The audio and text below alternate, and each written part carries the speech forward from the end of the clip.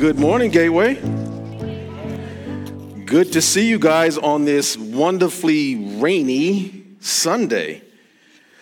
For those of you that don't know me, my name is Deen Salami, and welcome, as it's been mentioned, welcome to the second week of our Advent series.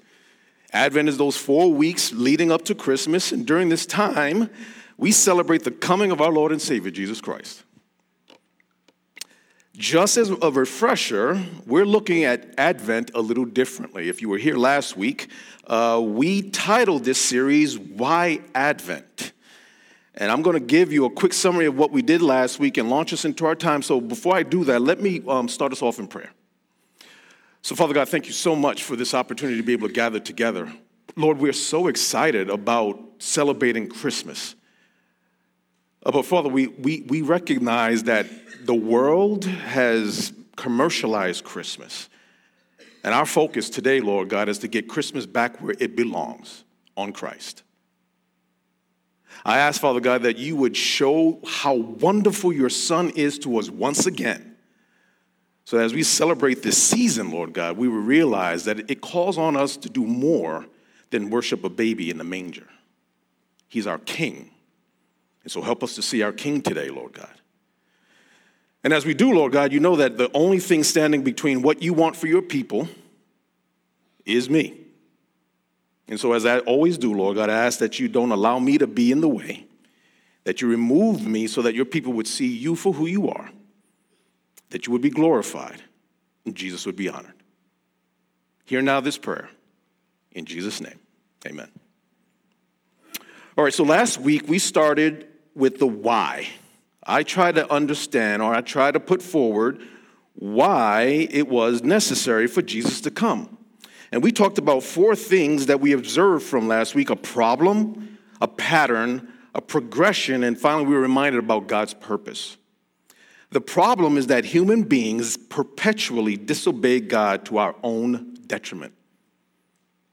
The Bible calls that problem sin. Sin locks us into a pattern of behavior. That pattern of behavior has a progression toward greater evil, but despite that, God's purposes are not thwarted. Now, while we saw these things in humanity's infancy, what we realize is that it's still around us today. So when we asked the question last week, why Advent, we recognize that the problem persists, the patterns of behaviors are still there, and the progression of evil has gotten worse. But we remember that the purpose of God is not thwarted. But today we're going to fix our attention solely on Jesus, because he is the center of God's purpose, right? And he also has on him all our hopes resting. Now, some of you may be thinking, why are we taking this approach? We just sang about baby Jesus. What happened to baby Jesus in the manger? Well, in light of what we were reminded of last week, we can't afford to have baby Jesus stay in the manger. Baby Jesus grew up. Now, Jesus is also Emmanuel. That means God is with us. And so when we ask the question, why Advent for this week? The answer is clear. It's because in Jesus, we get to see how life is lived when God is the focal point of our lives. Let me say that again. In Jesus, we get to see how life is lived when God is the focal point of our lives.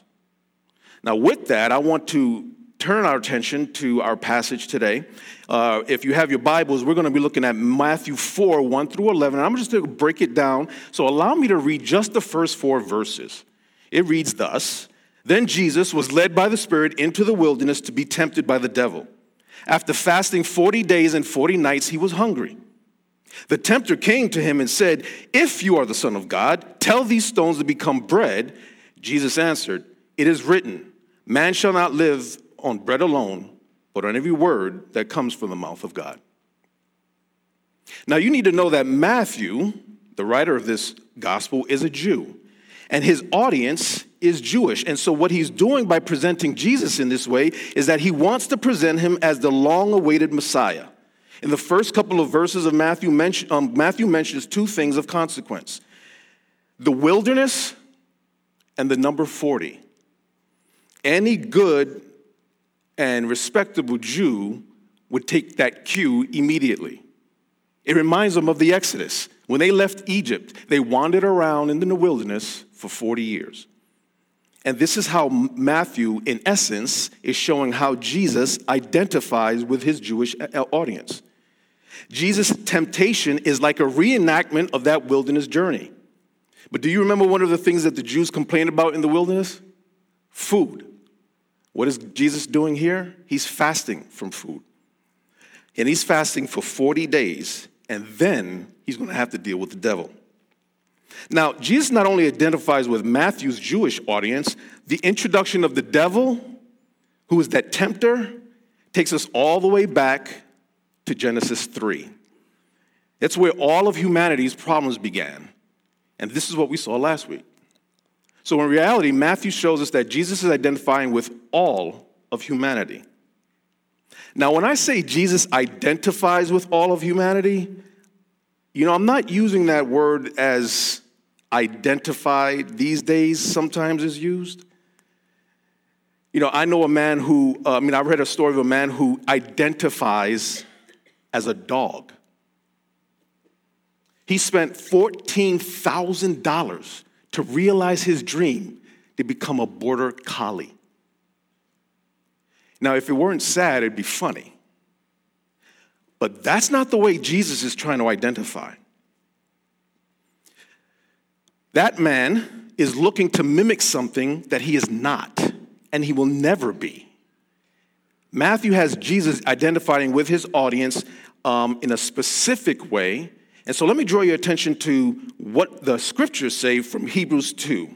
It says this: since the children, referring to the Jewish children, have flesh and blood, he too shared in their humanity, so that by his death he might break the power of him who holds the power of death, that is, the devil, and free those who all their lives were held in slavery by the fear of death.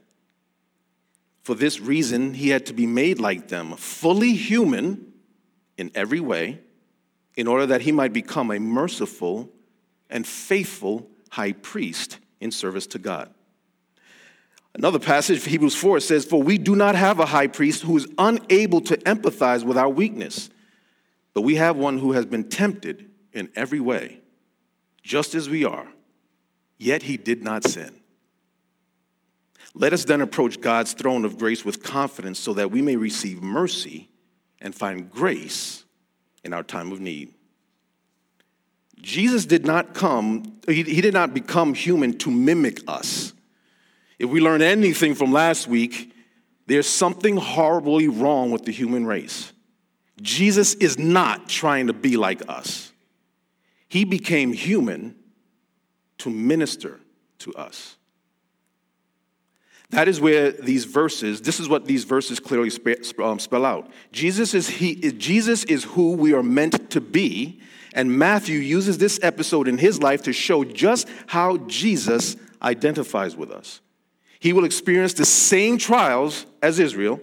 He will face the same tempter as humanity did, but he will face that enemy in a different way. Where we failed, he will not. But that begs the question, how does he succeed where we fail? We will automatically punt or default to the fact that Jesus is the Son of God. In the section that we read before Matthew 4, we see Jesus' baptism. As he comes out of the waters of baptism, God the Father speaks from heaven and says, this is my Son, in whom I am well pleased. So we know he's the Son of God. Is that the trump factor? Right? That's why he could do it. Yeah, he is the Son of God. But is that the reason he's able to do what he does? Jesus succeeds because he is the Son of God, right? That has to be the answer. Yes, but that's not the whole story.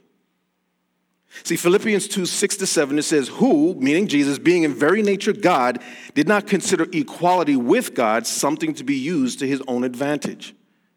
Rather, he made himself nothing by taking the very nature of a servant, being made in human likeness. So he is indeed the Son of God, equal to God in every way. But in this scenario, he does not use that to his own advantage. And we can clearly see that in Matthew. So if you look at verse 1 again of Matthew 4, it says, Jesus was led by the Spirit into the wilderness after his baptism. And in a minute, what's going to happen is that we're going to see that the devil takes Jesus' places. And what's clear in this is that Jesus is not in control. He is allowing himself to be led around. But it gets better. Matthew does not record this one point, but Mark and Luke does. In the wilderness where Jesus is led, there are wild animals. So let's back up for a second and tally this up. So Jesus is not in control.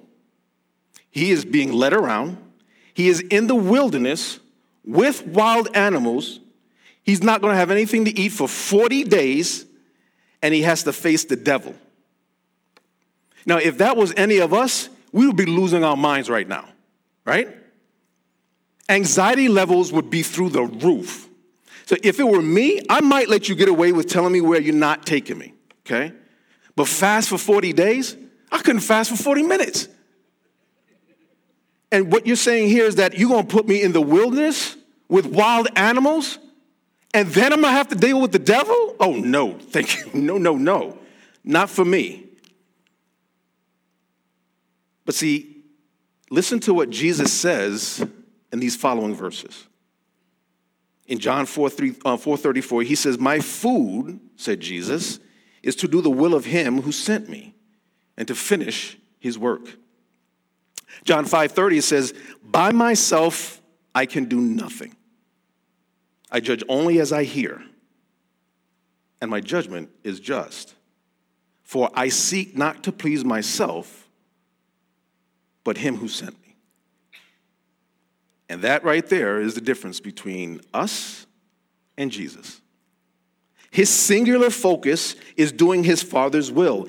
His circumstances are irrelevant. His comfort is irrelevant. The dangers he may face with those animals, irrelevant. And best of all, the devil is irrelevant. Nothing and no one will stand in his way to do his Father's will. His trust in the Father is unwavering. And that is how he succeeds where we don't. Why Advent? Only in Jesus do we see how life is lived with God as our focal point. Jesus fasted for 40 days and is understandably hungry. It's at this point the tempter shows up. Funny how strategic the devil is, isn't it? He starts by challenging Jesus to satisfy his hunger.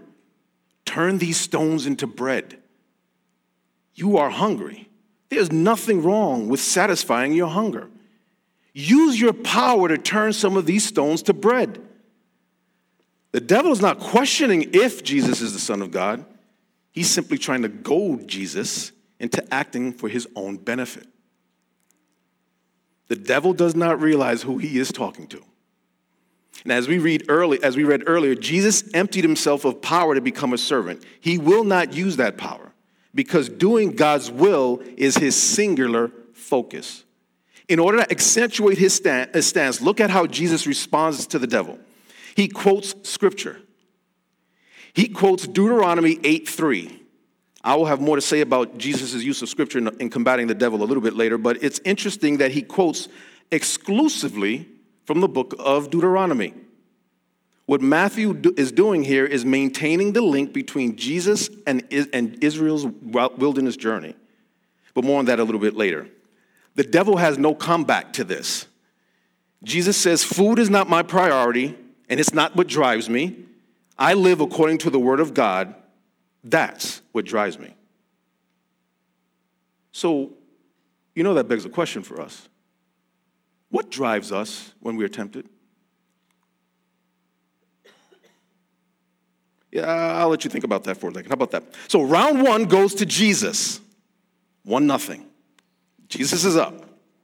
So let's continue in Matthew. It says, then the devil took him, in Matthew 4, 5-7, it says, then the devil took him to the holy city and had him stand on the highest point of the temple. If you are the Son of God, he said, throw yourself down, for it is written, he will command his angels concerning you, and they will lift you up in their hands so that you will not strike your foot against a stone. Jesus answered him, it is also written, do not put the Lord your God to the test. Unable to get Jesus to use his power to satisfy his hunger, the devil takes a different approach.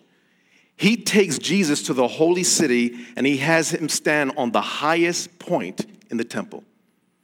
Now, how the devil gets Jesus there is, let's just say it's a point of a lot of speculation. And I'm not going to go there. What I just want to reiterate to you is that Jesus is still not controlling his circumstances. And now the situation is getting dangerous. The devil is turning up the pressure. He went from tempting Jesus, a simple thing of just satisfying his hunger. Now he's asking Jesus to put his life in jeopardy so that he can make God prove that he cares for him. Now, in addition to a change of scenery, notice the different tactic that the devil uses. Jesus used scripture the first time. Now the devil decides to use scripture. Since Jesus countered him with scripture in the first round, the devil uses scripture to tempt Jesus in round 2. He is trying to beat Jesus at his own game. And the devil quotes from Psalm 91, 11-12. This verse speaks to the care God gives to those that trust him. He will dispatch his angels to protect those who trust him so that that person will not come to harm. Now, it's important to note that the devil is not misquoting scripture. But what he's doing is misapplying it. It is true that God cares and looks after those who trust him. But what the devil is essentially saying here is this. Since you are the Son of God, you trust God. Make God prove it that he cares for you. Jump.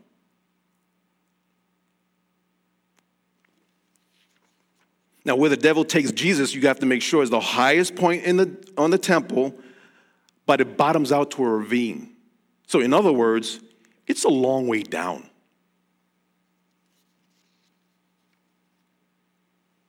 If God cares for you, he will send his angels to save you before you hit the bottom. You won't be hurt. Just jump. The way Jesus responds to this temptation helps us see why he is the ideal model for us. His trust in God, coupled with his understanding of Scripture, helps him to see right through the devil's schemes. And he once again quotes Scripture, Deuteronomy. This time, he quotes Deuteronomy 6:16, and it says, do not put the Lord your God to the test, as you did at Massah. What happened at Massah? Well, that's in Exodus 17, 1-3. Let me just read those quick verses for you. It says, the whole Israelite community set out from the desert of Sin, traveling from place to place as the Lord commanded. They camped at Rephidim, but there was no water for the people to drink. So they quarreled with Moses and said, give us water to drink. Moses replied, why do you quarrel with me? Why do you put the Lord to the test? But the people were thirsty for water there, and they just grumbled against Moses. They said, why did you bring us up out of Egypt to make us and our children and our livestock die of thirst? The children of Israel were testing God to force his hand as if he had not already proven that he could take care of them. He freed them from the clutches of the Egyptians, after all. Of course he cares for them. But they don't trust him. Jesus knows that the devil's temptation is the equivalent of this episode in Israel's history. Testing God to force his hand is not trusting him, and Jesus will have no part in it. He counters the devil with this text that exposes his misapplication of Scripture. And you know what I find ironic here? I don't know how many days it was that the children of Israel traveled. It must have been just a few days. They were crying and screaming, complaining about thirst. Jesus hasn't eaten here for 40 days. And he's dealing with the devil. And oh, by the way, he's holding his ground. This devil doesn't succeed, and round 2 goes again to Jesus. If you keep the score, that's 2-0. So let's move on. Matthew 4:8-11. And it says there, again, the devil took him to a very high mountain and showed him all the kingdoms of the world and their splendor. All this I will give you, he said, if you will bow down and worship me. Jesus said to him, away from me, Satan, for it is written, worship the Lord your God and serve him only. Then the devil left him, and angels came and attended him. The devil's not doing so good here. He is used to being able to manipulate humans with various schemes, but none of them are working on Jesus. He's got one more shot. He offers Jesus all the kingdoms of the world. There is only one thing he wants. Jesus must bow down and worship him. Now, have you ever said something to someone, and once you said it, you realize you really messed up? You know what's funny? My daughter Amanda had surgery one time, and whatever they gave her, she was like loopy, okay? Once she came out of surgery, she looked at me, she said, Dad, and she was a little groggy. I said, you doing okay? She said, no, Dad, yeah, I'm doing great. And she starts yelling. It's like, calm down. Hey, no, that nurse, you did a great job. You deserve a raise. She's giving everybody in the recovery room raises, okay? It's hilarious, right? And she's not being rude. It's the drugs, right? Then she says something to me in a way that she never really talks to me. And I said to her, okay, so who is it that you're talking to? Through the drugs, she straightens up, her eyes focus. Oh, sorry, Dad. She knew where this was going to go. Different than the other two. Jesus reacts the strongest to this last temptation. He quotes from Deuteronomy 16, stating that God is the only one worthy of worship and service. Jesus cannot stomach the idea of being disloyal to God. This was not the case for Israel, though. It's often not the case for us, is it? If we're being honest.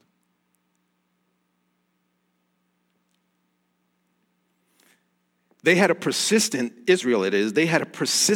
problem with idolatry. They were not faithful to the covenant they made with God. They would break it over and over again. Once again, they failed. And here, once again, Jesus succeeds. I love verse 11 because God did indeed dispatch his angels.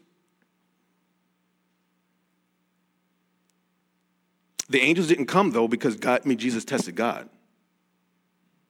The angels came because Jesus trusted God. He stayed obedient to the will of God. And the way Jesus deals with the devil and his temptations are extremely, to me, instructive. Just a few observations. First of all, and what we look at in this entire exchange with the devil, we realize that Peter was right. I mean Peter the apostle. It says he talks about the devil prowling around looking for people to destroy. And the devil is indiscriminate. He doesn't have any respect for any people. He went after Jesus, the Son of God. He is enemy number one. But second, Jesus shows us that we do not have to fall victim to temptation. We can and we must resist. Third, trust and obedience to God are critical to us being able to resist. The fourth observation, knowledge and the understanding of Scripture is pretty important. Okay, of the last three, resisting temptation, trust and obedience to God, knowledge of and understanding the Scripture, which of these three presents the greatest problem to you?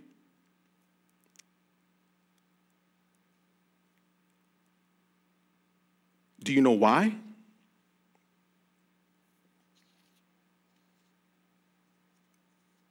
The answers to those questions are pretty important. As Nancy found out. Let me tell you about Nancy. She was sharing her testimony to a group of people, and she began with I should have listened. I should have listened. Well, what do you mean by I should have listened? All my life I was taught about the faith. I was asked to trust God, and I thought I did. But then when I got married, I realized that something was wrong. Something that happened when I was young. Something I never really gave over to God. You see, I was a very scared child, and so I became controlling and demanding. So when I got married, if my husband didn't satisfy what I wanted, I made him pay for it. We had children, but after a while, the children saw through me, and they saw that I became a monster. They're adults now, and they won't have anything to do with me. My husband hung on there for a little while, but after a while, he left as well. When she was asked, well, what do you think the problem was? She said, my biggest problem was that I didn't trust God. And because of it, I couldn't obey him. I needed control because I was so scared. And now that I look at it, looking back, I realize that I was guilty of idolatry. Because the God I actually was serving was me. That God didn't have anything to say to me. It couldn't check me. That God could not make me right at all. And I became a victim of my own circumstances. Now, she realizes this. When we take the time out to do a little bit of searching, what do we see?